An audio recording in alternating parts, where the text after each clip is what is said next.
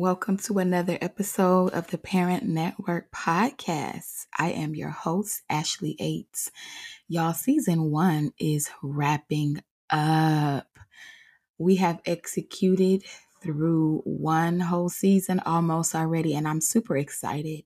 I just want to thank all of the listeners that have supported the Parent Network Podcast in its infancy stages, and I am excited to see how it continues to grow and thrive and reach across the world, y'all. So, um, we left off last week talking about breaking generational curses and what that looks like. And we're going to continue into that conversation because I think sometimes when we think about, breaking generational curses, sometimes we feel this weightiness of that. And it is weighty. Now, don't get me wrong. That thing is very weighty, but it's not weighty in our own strength and our own ability. But if you are a believer in Christ, then it's in his strength, it's in his ability that he causes you to be able to do that. And so I remember when I received that word, and first God had told me that, like, yeah, girl, you are a curse breaker. I've called you to be the deliverer. Those were the two words that I heard. And I was like, I don't know what that is. I don't know what that looks like, but okay, I'm rolling. Now, me saying I'm rolling has really been a roller coaster, but it has been one that has showed me so much, not just about what it looks like to break curses, but what it looks like to release wealth, release blessings, release what it is that God truly has in store when he created each and every one of us. Like, that's the whole thing when we think about breaking a curse, breaking a cycle, a pattern, is that was never the original design. That was never the original intent for our life. And somewhere along the way, it just became a cycle, a pattern. It was repetitive. But we decided, you know what? I'm going to be the one to say, nope, it stopped with me. And there were so many things that I saw within my family and my upbringing that I was like, you know what? It stops with me. We're not doing that anymore. And so today I want us to kind of just talk around what it looks like to release blessings, release what God originally designed for us. And one of the people that I always liken myself to, it's a few people in the Bible, but one of the main people that I've studied a few times, y'all, a few times. And every time that I've studied this individual, I've seen something very, very different. But the life of Moses, in the life of Moses, we know that he was really a Hebrew, but he was in the Egyptian household. And God had favored him to literally be able to go in to learn the systems, to learn the way. But as he grew older, there was this desire for him to do something different. And when God called him, we know the story of the burning bush, and he responded to that. That's when a significant part of his journey began. Now, how that relates to me is Moses, y'all, he was like, when he told God yes, like, yeah, I'll do this. You want me to free your people? I don't know how I'm going to do this, but if you're going to be with me, cool, I'm going to do this. And every time a plague came, he was like, you the one who told me to basically come and do this. This man, Pharaoh, he's not budging. I don't know why we got to go through this. That's Ashley. That's me, y'all. That's me. That's me. You're the one who said that I have to do this. Stuff is not budging. Why are we doing this? That's 100, 1,000% totally Ashley. So, within studying the life of Moses, reading in the life of Moses, I realized that it was for me like an instant gratification thing. If something didn't come instantaneously, then it was like, oh, this is a struggle. I shouldn't have to struggle like this. But some of those things that were not breaking instantaneously was because they were strongholds on the bloodline. Now, I'm going to do my best not to go too far into this part of it because I don't want anything to go over anyone's head. But when I say strongholds, I mean like these are what's been fortified within our bloodline. And when God says, hey, I want you to be the deliverer, I want you to break it, it doesn't mean that he wants us to break every single curse that has been on the bloodline. Number one, because it's impossible. We're not supposed to break everything. But the thing that he does causes us to break, it also releases blessings. So as I started to build my relationship with God and understand more about, the power of the decree and the declaration and life and death being in my mouth and blessings, and cursings and all of these different things, even when I was not rocking with God the way that I should have been, I knew enough to say, I'm going to dedicate my children to the Lord, whatever that looks like. Because I didn't even really know what I was doing then, y'all. Just being honest with you. I didn't know. But I knew it was something that needed to happen. Whatever that was, I knew it needed to happen. And so when I dedicated my oldest son, to the Lord, I was 20. Yeah, I think I was 20. And dedicated him to the Lord. And I remember praying a very simple prayer that what it is that I endured in my childhood would not be what he endured in his childhood, that he would not know homelessness, that he would not know what it's like to father a child in his teens. That would not be his portion, that he would experience life, that he would have confidence. All of these different things, it was a simple prayer. Like I said, I prayed to God. And there was a reassurance that I actually felt that no, he is going to do things differently. What you experience, what his dad experienced, will not be his experience. And the same for my youngest son. Same prayer. A little differently though, because I had more understanding. And I totally believe that their life, the trajectory of their life, will not be that way. And I can testify to it. Number one, first curse that has been broken. They both have fathers that are in their lives. Now, the extent to what that looks like, as far as like family dynamic is concerned, am I married? No. But with the way that my mom chose to excommunicate my father, I knew I wasn't going to do that when it came to my children. It was always my desire to be married, but okay, that didn't happen. That doesn't mean that the fathers cannot be present for their children. Never once have I said out of my mouth, you cannot see your child. You cannot do this. Never. That's the first curse that has been broken because I recognized and understood. Number one, it took two. It took both of us to create this life. So it's going to take both of us to raise this life. Now, here's a little caveat to that because I totally understand that not all people, whether your father or mother, decide to come to that level of understanding and maturity. And there are some who are single parents. And to that, I say, I see you. I understand. I have been in that space.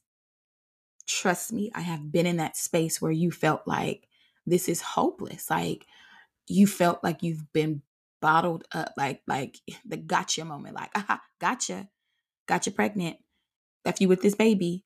Boom. Now figure it out. I totally understand that. I totally understand that. And you're not alone. It takes for us to heal. Healing has to take place in the heart of a single parent that had not ever been in that space before, that did not intend to be in that space. Healing has to take place. Forgiveness has to take place. And we have to recognize that we are not alone. So that's what I want to say on that end. And as I have journeyed into this co-parenting journey, we've been at it for 13 years now. And it's had its ups, it had its downs, but overall, we have come to understand what's important. And so that was about the first curse that I can recognize. It's probably been more that I could say, oh yeah, that thing is broken. They will have fathers in their lives. They will have active men around them that can support them, that can uplift them. And for my son's 15th birthday this year, he had like a little get together at his dad's house, and my father was in town. And I captured a picture with my dad, his other grandfather, my brother, which is his uncle, his dad. And it was like, wow, like look at what's surrounding you. One of his favorite cousins was in town from college. And so I captured this picture of men. And it's something special. I don't care what no one says. I don't care how bitter or hurt you are. You cannot deny that there is something special, unique, and necessary about the father unit, about the men being around and uplifting and helping to carry the next generation. It's something special about that because why? It was always God's design. And so as I looked at that picture, I began to say, like, thank you, God, that he doesn't know what it's like to go through life without help, the help of a father, the help of an uncle, the help of a friend, the help of a brother. He doesn't know what that's like. What he knows is how it was supposed to be, that the father was present. Now, the dynamic of it, is that the way God designed it? No, but there's grace for that. The same thing with my youngest son. He doesn't know what it's like to not have a dad. Now, the frequency, that's a whole nother story. But he doesn't know what it's like to not have a grandfather. That's another curse that's broken, y'all. The relationship that I had with my grandfather, it was very short, I'll say that. It was very toxic. It was very dictatorship. And I got to a point where I was like, I'm not going to do that. I don't have to do that. And I'm not going to be treated like you treated my mother. But my sons, they know their grandfathers. They know them. They've spent time with them. They've enjoyed them. They've been supported by them. Another curse broken, y'all. And so my point in the understanding of generational curses being broken and generational blessings being released is that it starts with decisions too.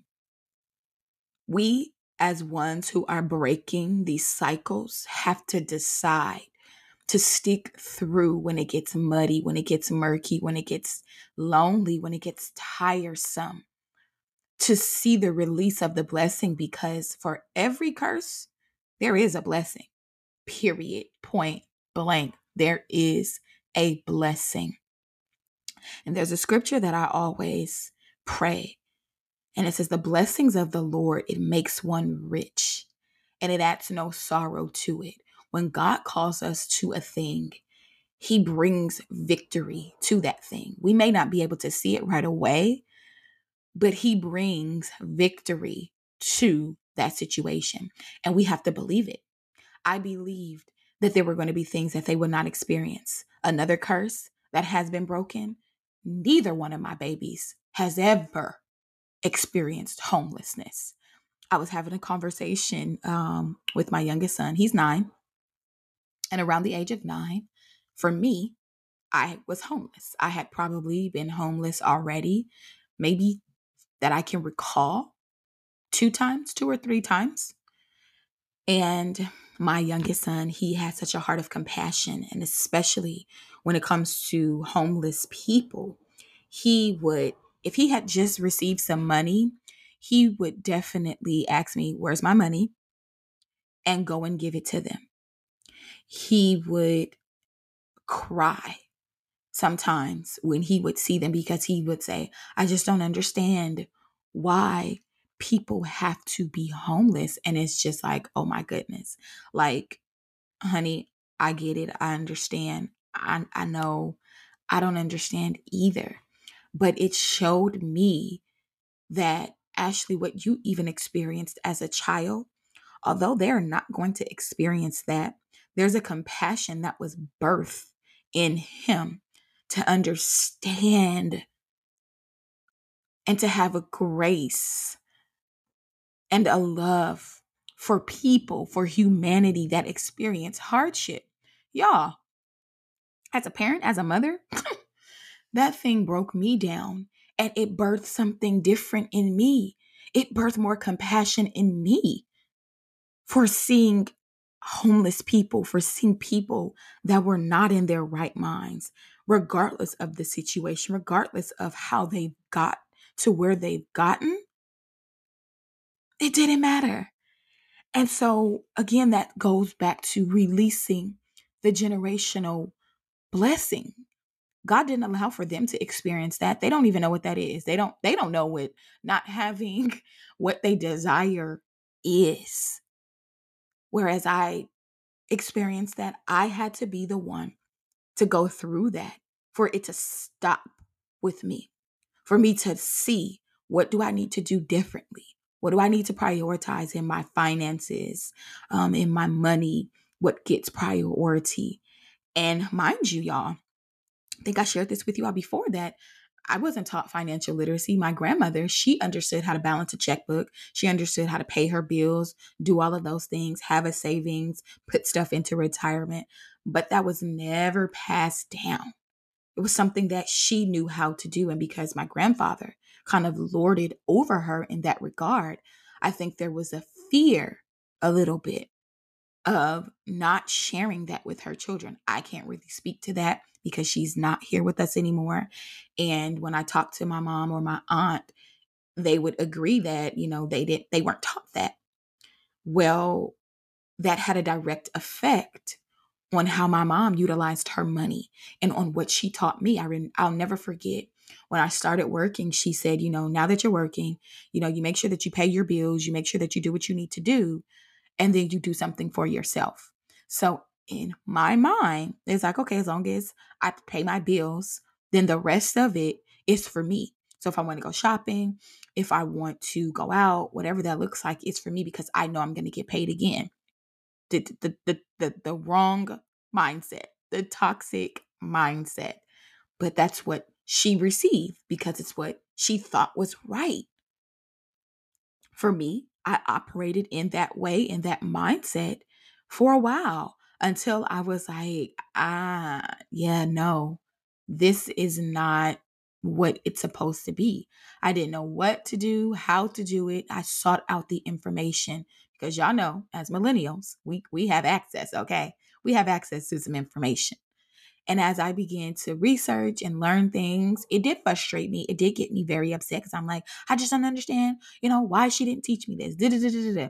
Once I got over that and realized, girl, she didn't have it. Okay. Your mother didn't have the resources that you have. So it now becomes your responsibility to learn. And that's okay. Learn it so you can teach it. Period. Let's not harbor on what was, but let's focus on what is and how we can change the narrative. And I started to introduce that language to my children. Started to introduce trading language to my children. Now, y'all, did I follow through with that completely? No, I'm not even gonna lie or hold you. But what happened? His dad and I, my oldest son's dad and I, we had a conversation. And so he picked up that, learning and teaching him about, stocks and investing and what that looks like, and giving him the opportunity to put the money that he earns into certain stocks. He helped in that aspect because, again, I made a decision. Just because the relationship failed does not mean that our co-parenting relationship can't be top tier. It doesn't mean that. It doesn't mean that the focus of what we desire as parents can't be accomplished. And I talked about that in the parenting plan episode. What is the plan, the vision that you have in parenting? What does that look like? For me, I knew I just wanted to change the narrative. I wanted to change the narrative. I wanted there to be active participation from me in my children's life, showing up to their events. Another curse that was broken. And I shared that in last week's episode. Being present. That's one of the best gifts that we can give our children, is to be present, to understand what they're interested in, even if we don't really necessarily care in the sense that we're all gung-ho about what they are interested in, and we know from top to bottom and bottom to top what it means. Showing interest, being present, supporting, that goes a long way, because those are memories that are embedded into the minds of our children, and not even just into the minds of our children, but into our minds. Because as we get older, we have stories to tell where we talk to our grandchildren, or we talk to the nieces and nephews about how things were. Like it's always been the design of God for family. And when things go awry in family, there is a plan for that, and that's communication. But sometimes when life hits us and we're moving and we're swaying and we are whatever we're feeling, we find it difficult to communicate. We find it difficult to switch. And that's also a part of breaking generational cycles that are unhealthy. One of the things, again, another curse that has been broken, and I touched on this a little bit before, it's communication. I said before, I probably over communicate with my children, but hey, I want them to know I am here. You can talk to me about anything. We're going to have conversations about sex. We're going to have conversations about the proper terms for our body part. We're going to have conversations about money. We're going to have conversations about girls. We're going to have conversations about friendships. We're going to have conversations about households. We're going to have conversations about whatever they want to talk about. And if I can't answer the question, I'm going to point you in the direction that can give you some answers. Because again, going back to the analogy of it takes a village, it's true. We were never designed to just do it on ourselves as father and mother. No. The reason why they're grandparents is because there's wisdom there. There's wisdom there. And if we're fortunate to have our great grandparents, there's wisdom there. And I knew that even though I didn't know my father until I was about 14, he was around till I was 2 years old, and my mom told him he had to go. And there was a little fight there for a little bit, but then he ultimately left. And I didn't meet him until I was 14.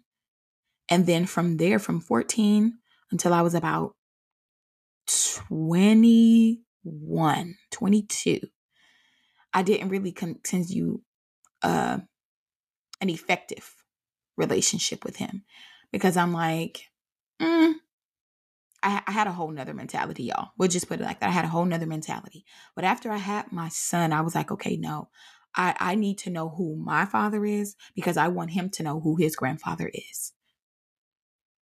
I had enough wisdom. I had enough sense to know just because this was the hand that was dealt to you doesn't mean that you have to deal this hand to your child. I believe that was God. Even though, again, like I say, me and him, we weren't really rocking. We were not rocking like that. He causes for us to respond in certain ways, because these are really desires of our hearts. These are really needs that we have. And from that point on, I began to build a relationship with my father. And I began to express to him how I felt about situations, ask why. Through conversation, through communication, I was able to release, let go, and forgive the areas that I felt I was slighted in. The same with my mother. I had to forgive her for what she didn't understand, what she didn't know, because she thought that she was following the pattern and the plan of her father. So when we look at breaking the curses, we have to look at releasing the blessings. If I'm breaking something, if I'm killing a thing, something else is definitely being resurrected. And now, with the thing that's being resurrected, I have to make sure that it's watered. It's just like planting. We plant the seed in the right soil, we water it, we give it sunlight or in direct sunlight, we tend to it, we watch it grow. That is the same thing when we are releasing a generational blessing, when God is releasing that blessing upon us. We have work to do, just like we had work to do to kill the thing. And I go back to what I originally said, that it's not in our own strength, it's not in our own ability, but it's through the strength and the power that He gives us, because the victory is already set for us. We have to believe it and we have to walk it out. They said, walk it out. Hey, walk it out. We have to walk it out. We must walk it out to see the fruitfulness of it all. So, y'all, when you're assessing your life and when you're looking at, what curses am I breaking? What curses have been broken? What blessings have been released? What cycles are no longer in existence in my family, with my children, with me? I can almost guarantee you that you have a long list, because sometimes we're just looking for the big thing. We're looking for the huge thing, not realizing that every small step that we're taking to changing the narrative, to breaking the cycle, to breaking the pattern, they're blessings that are being released, that we're going to see that big thing, whatever that big thing might be, come to pass.